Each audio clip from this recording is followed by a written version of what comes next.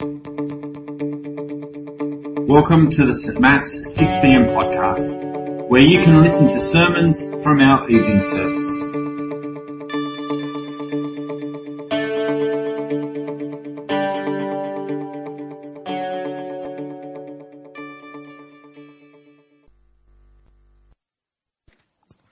Well, good evening, everyone. My name is Isabel, and I'm going to open God's Word for us this evening.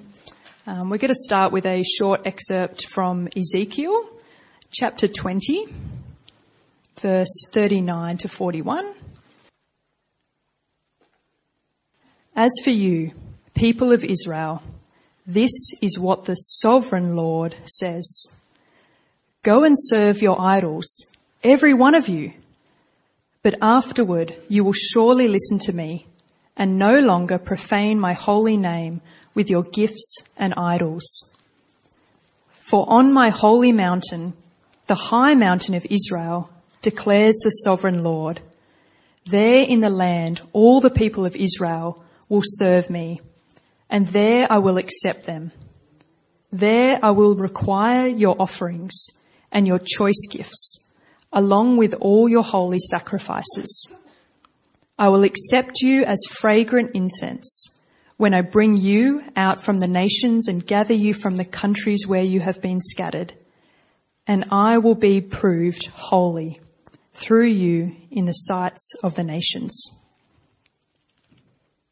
If you turn with me now to 2 Corinthians chapter 2, verse 12, on to chapter 3, verse 6. Now when I went to Troas to preach the gospel of Christ and found that the Lord had opened a door for me, I still had no peace of mind, because I did not find my brother Titus there. So I said goodbye to them and went on to Macedonia. But thanks be to God, who always leads us as captives in Christ's triumphal procession and uses us to spread the aroma of the knowledge of him everywhere. For we are to God the pleasing aroma of Christ among those who are being saved and those who are perishing. To the one we are an aroma that brings death, to the other an aroma that brings life. And who is equal to such a task? Unlike so many, we do not peddle the word of God for profit. On the contrary, in Christ we speak before God with sincerity, as those sent from God. Are we beginning to commend ourselves again?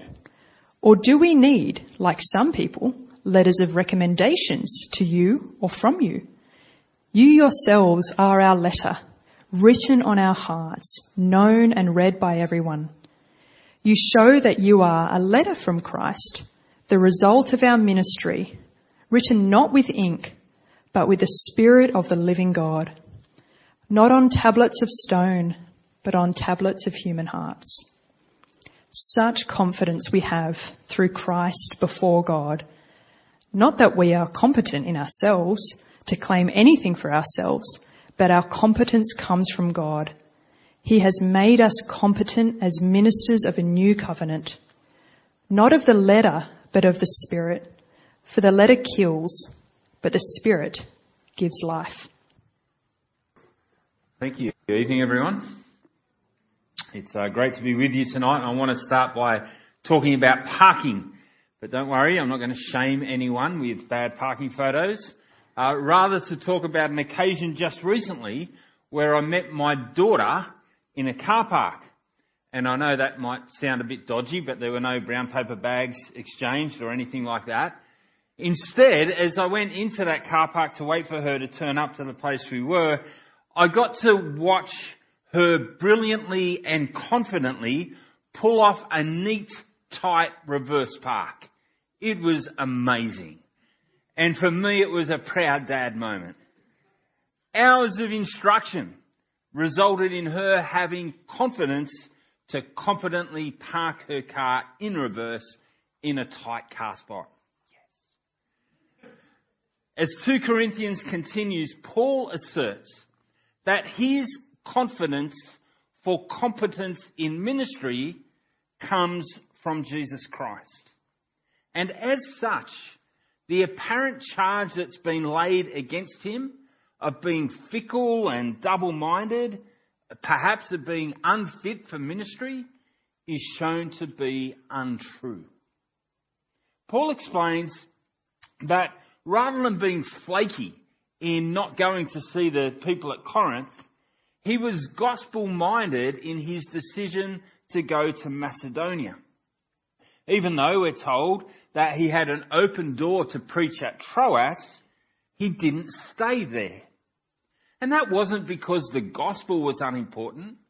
It wasn't because the people of Troas were unimportant. He could see a need there. But rather we're told that he had no peace of mind at Troas. He was concerned about his co-worker Titus. Titus, who had been down at Corinth trying to sort out some of the mess at Corinth. He was worried about the church of Corinth, and his heart yearned for them, hence he had no peace. He'd expected to meet Titus in Troas, but Titus wasn't there, and he couldn't rest. And so the priority of Paul wanting to meet up with Titus and wanting to hear about the church of Corinth led him to Macedonia, where he hoped he would meet Titus.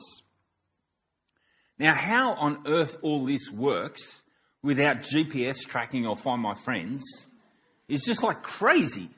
I'll just go to Macedonia and surely we'll bump into each other over there. But apparently that is what happened, because 2 Corinthians chapter 7, we'll get there in a little while, tells us that Paul did meet Titus in Macedonia. And there he heard a heartwarming report about the church in Corinth. And so in all of this, Paul discovered that even while his plans were thwarted, God's purposes were being outworked. That it was God that made him competent. And that gives him confidence for his ministry. It's not about Paul and his plans, but Christ and the work that Christ is doing. Paul reminds us in this passage that we too have reason for confidence because of what we have heard, what we can smell, and what we can see. So let's have a think about those three senses. In verse 14, Paul reminds us of the celebratory noise of Christ leading the triumphal procession. Now the picture here would have been obvious to those in this day. The Roman procession, once an emperor had a victory or a king had a victory, they would triumph through the city streets with massive fanfare.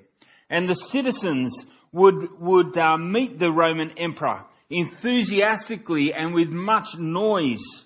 Something perhaps, probably the closest thing we have to it is a ticker tape parade. Christ's victory procession started with his resurrection. But we're told that his triumphal procession keeps going. In fact, we're told that Jesus always leads us in the triumphal procession. Christ's victory is for all time. Unlike a ticker tape parade where perhaps we welcome back a World Cup winning team, maybe the Socceroos one day, but anyway, imagine that. Imagine the noise we would make, right? That would be amazing. But then what happens 4 years later? You've got to go and defend your title. Scripture tells us, Paul tells us, Jesus always leads the triumphal procession. There's no more title defense needed. His victory is for all time. And because his victory is for all time, we can have confidence in our competence for ministry. When I talk about ministry, don't hear me talking about, paid ministry, the stuff that Ron and Chris and Steph and others who are on staff do. It's the ministry of all of us that I'm talking about, the ministry of reconciliation that Paul talks about in another part of Scripture. Back to this analogy, notice that Paul talks both of himself and of the Corinthians as captives. Captives. Captives in the Roman procession. Now those captives are dragged along in this procession. There's a show of power. It's like, look who we've defeated, and they're dragged along behind. That's who Paul identifies with. Not with the victorious soldiers who would also be somewhere in the procession, but he identifies as a captive to Christ, the victor. As captives, the sound of the triumphal procession reminds us that Jesus is victorious, that no one can overthrow him, that he has defeated sin. Whatever sin it is, he has defeated it, that he has conquered death, and that he will be victorious in gospel ministry even when plans change. Proverbs chapter 21 puts it like this in verse 30. There is no wisdom, no insight, no plan that can succeed against the Lord. The horse is made ready for the day of battle, but victory rests with the Lord.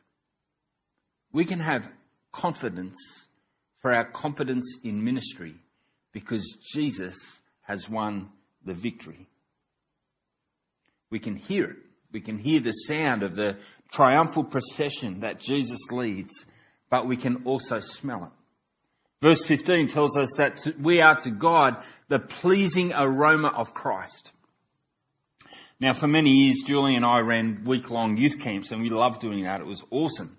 But on those camps, as many of you would know, you separate the boys' cabins and the girls' cabins. You do that for all sorts of practical reasons. But by the end of the week, a certain smell lurked around the boys' cabins. It may not be actually what you think it is at first. What it was Lynx deodorant. The deodorant preferred by teenage boys, or at least back then. They piled it on, like literally, I think they bought like 10 cans each to camp. They piled it on to cover other odours. The aroma of Christ isn't something we put on, not like deodorant. Rather, it's something that exudes out of us, and just bear with me for a moment.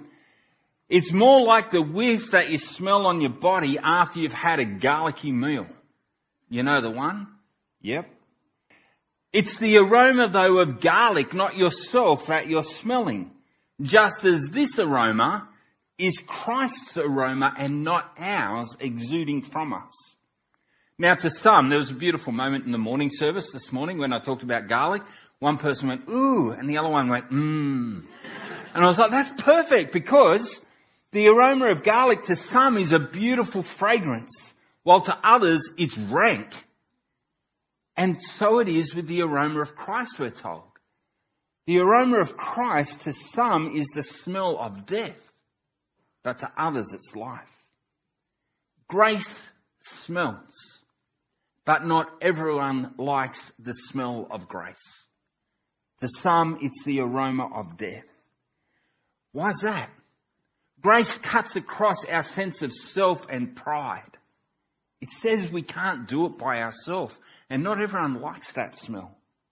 Grace invites us to put Jesus first and not ourselves, and not everyone likes that. Grace requires humility to be received. Grace invites forgiveness instead of hanging on to bitterness, and not everyone likes that smell. Grace longs for justice rather than stands firm on my right, and not everyone likes that. To some, the aroma of Christ doesn't smell great. It's like the smell of death. And worse, unfortunately, to those who resist grace, it is the smell of death. But for others, the aroma of Christ is the smell of life. Its fragrance allures us. Its fragrance draws us in. Jesus himself allures us. Now, this talk, or this concept of being the aroma of Christ, can feel a bit overwhelming. And if it does, Paul is in your corner. Look at what he says next. Who is equal to such a task? How can we be the aroma of Christ? He asks. We can get all worked up about what we smell like, so to speak. I mean, we can get worked up about what we smell like. Maybe some of us should get more worked up about that, but we'll leave that aside. We can get worked up about what the aroma of Christ is like. How we ensure that we're the pleasing aroma of Christ. But actually, as soon as we start doing that, we start spraying deodorant around effectively. We start putting on our own odours. Maybe we put on the odour of self-righteousness. Or maybe we put on the odour of entitlement as Christians. Or perhaps we just have that odour of, I know better than you. I've got my life together. Whatever odour it is, if we put on our own odour rather than trust the odour of Christ in us, we get into all sorts of problems. Earlier this year, I found myself falling into a trap like this.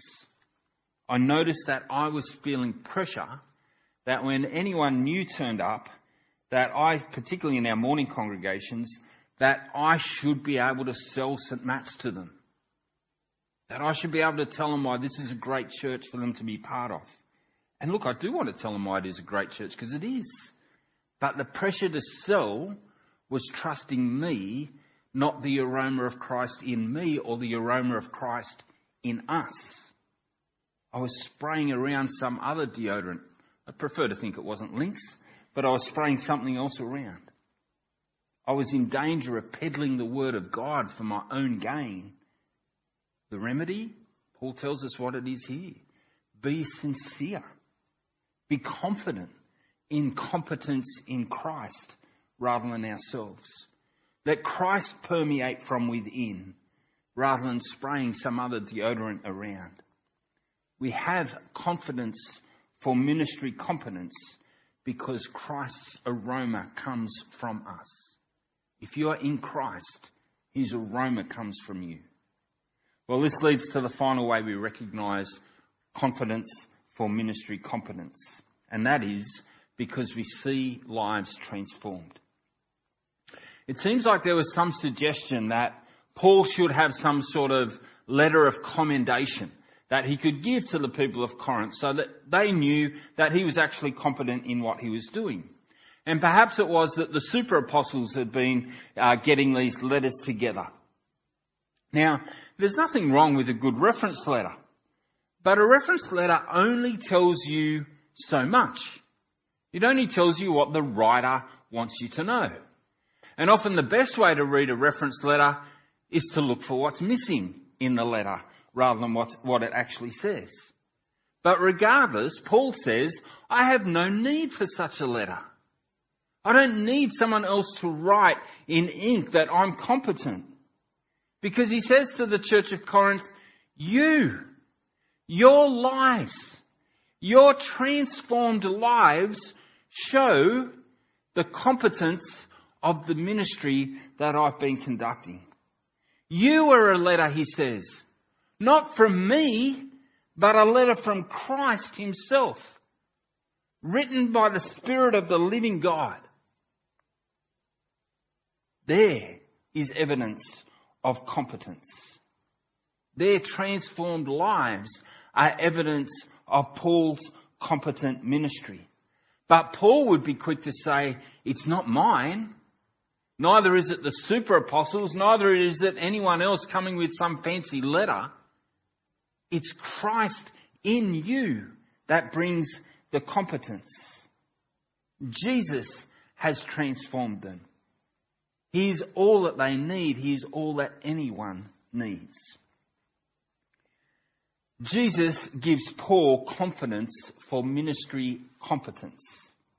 Not of himself, but in Christ, God has made them competent.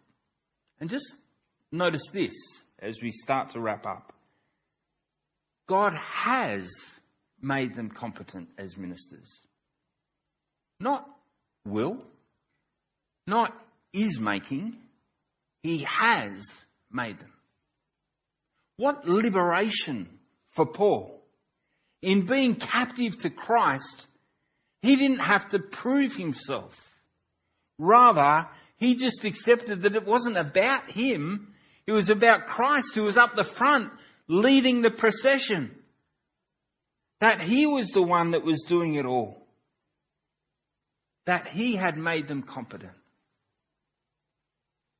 And I don't think that Paul sees this as just applying to him or just applying to the ministry of the apostles, because by his Spirit in us, Jesus makes us competent for ministry as well. Our competence for doing the things that God wants us to do in our day-to-day life. Our competence for the ministry to our friends and families and work colleagues and neighbours that God puts before us isn't in ourselves, but comes from God in Christ. The Spirit of Jesus in us is what makes us competent for the ministry he calls us to do.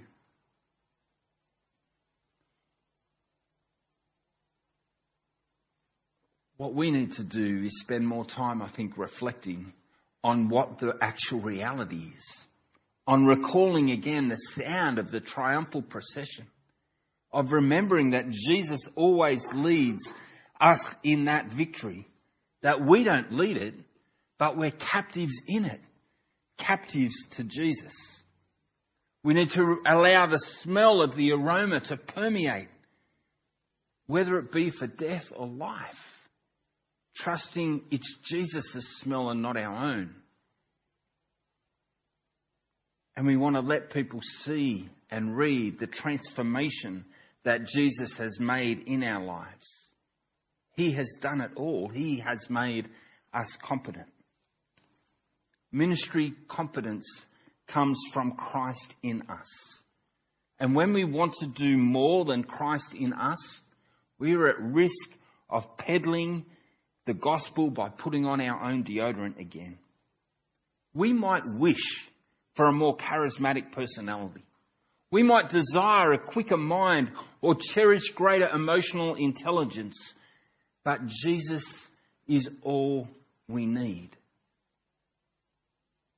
If 150 hours and a few added years of driving can make my daughter, believe me, the first time we went driving, if that can make her confident for competence to reverse park her car, how much more the Spirit of God living in those who believe in Jesus makes you competent for the ministry that he calls you to.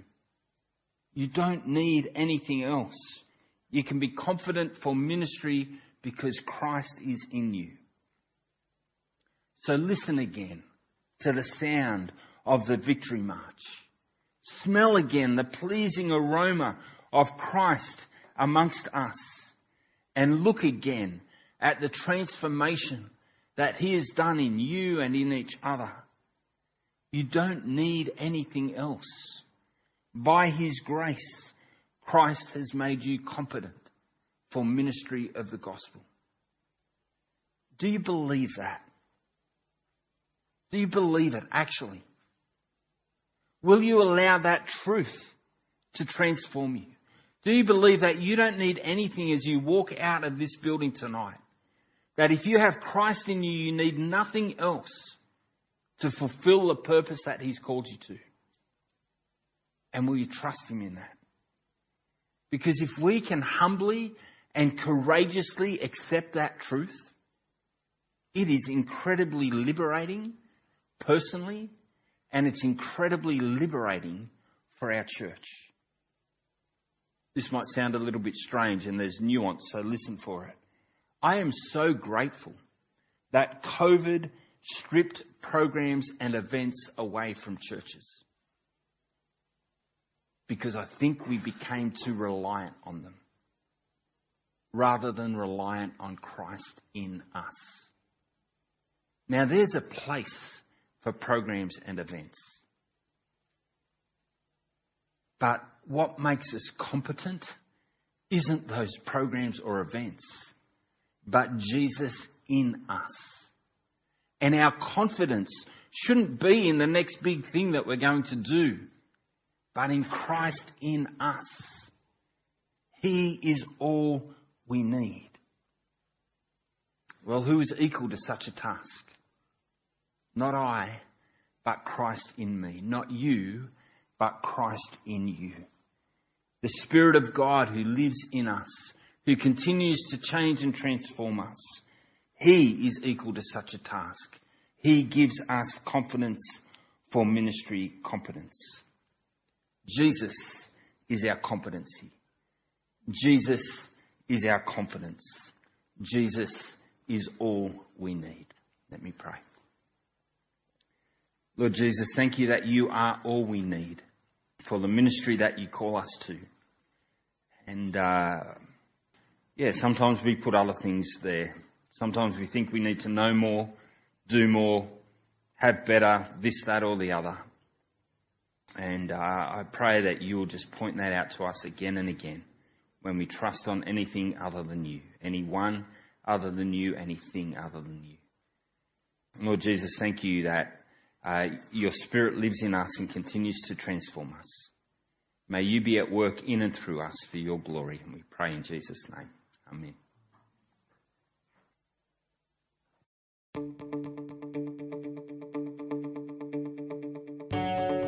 Thanks for listening to this week's sermon. St Matt's West Pennant Hills 6 p.m. congregation is a collection of people who want to be changed by Jesus, to have a deeper connection with God, deeper community with one another, and deeper concern for our world.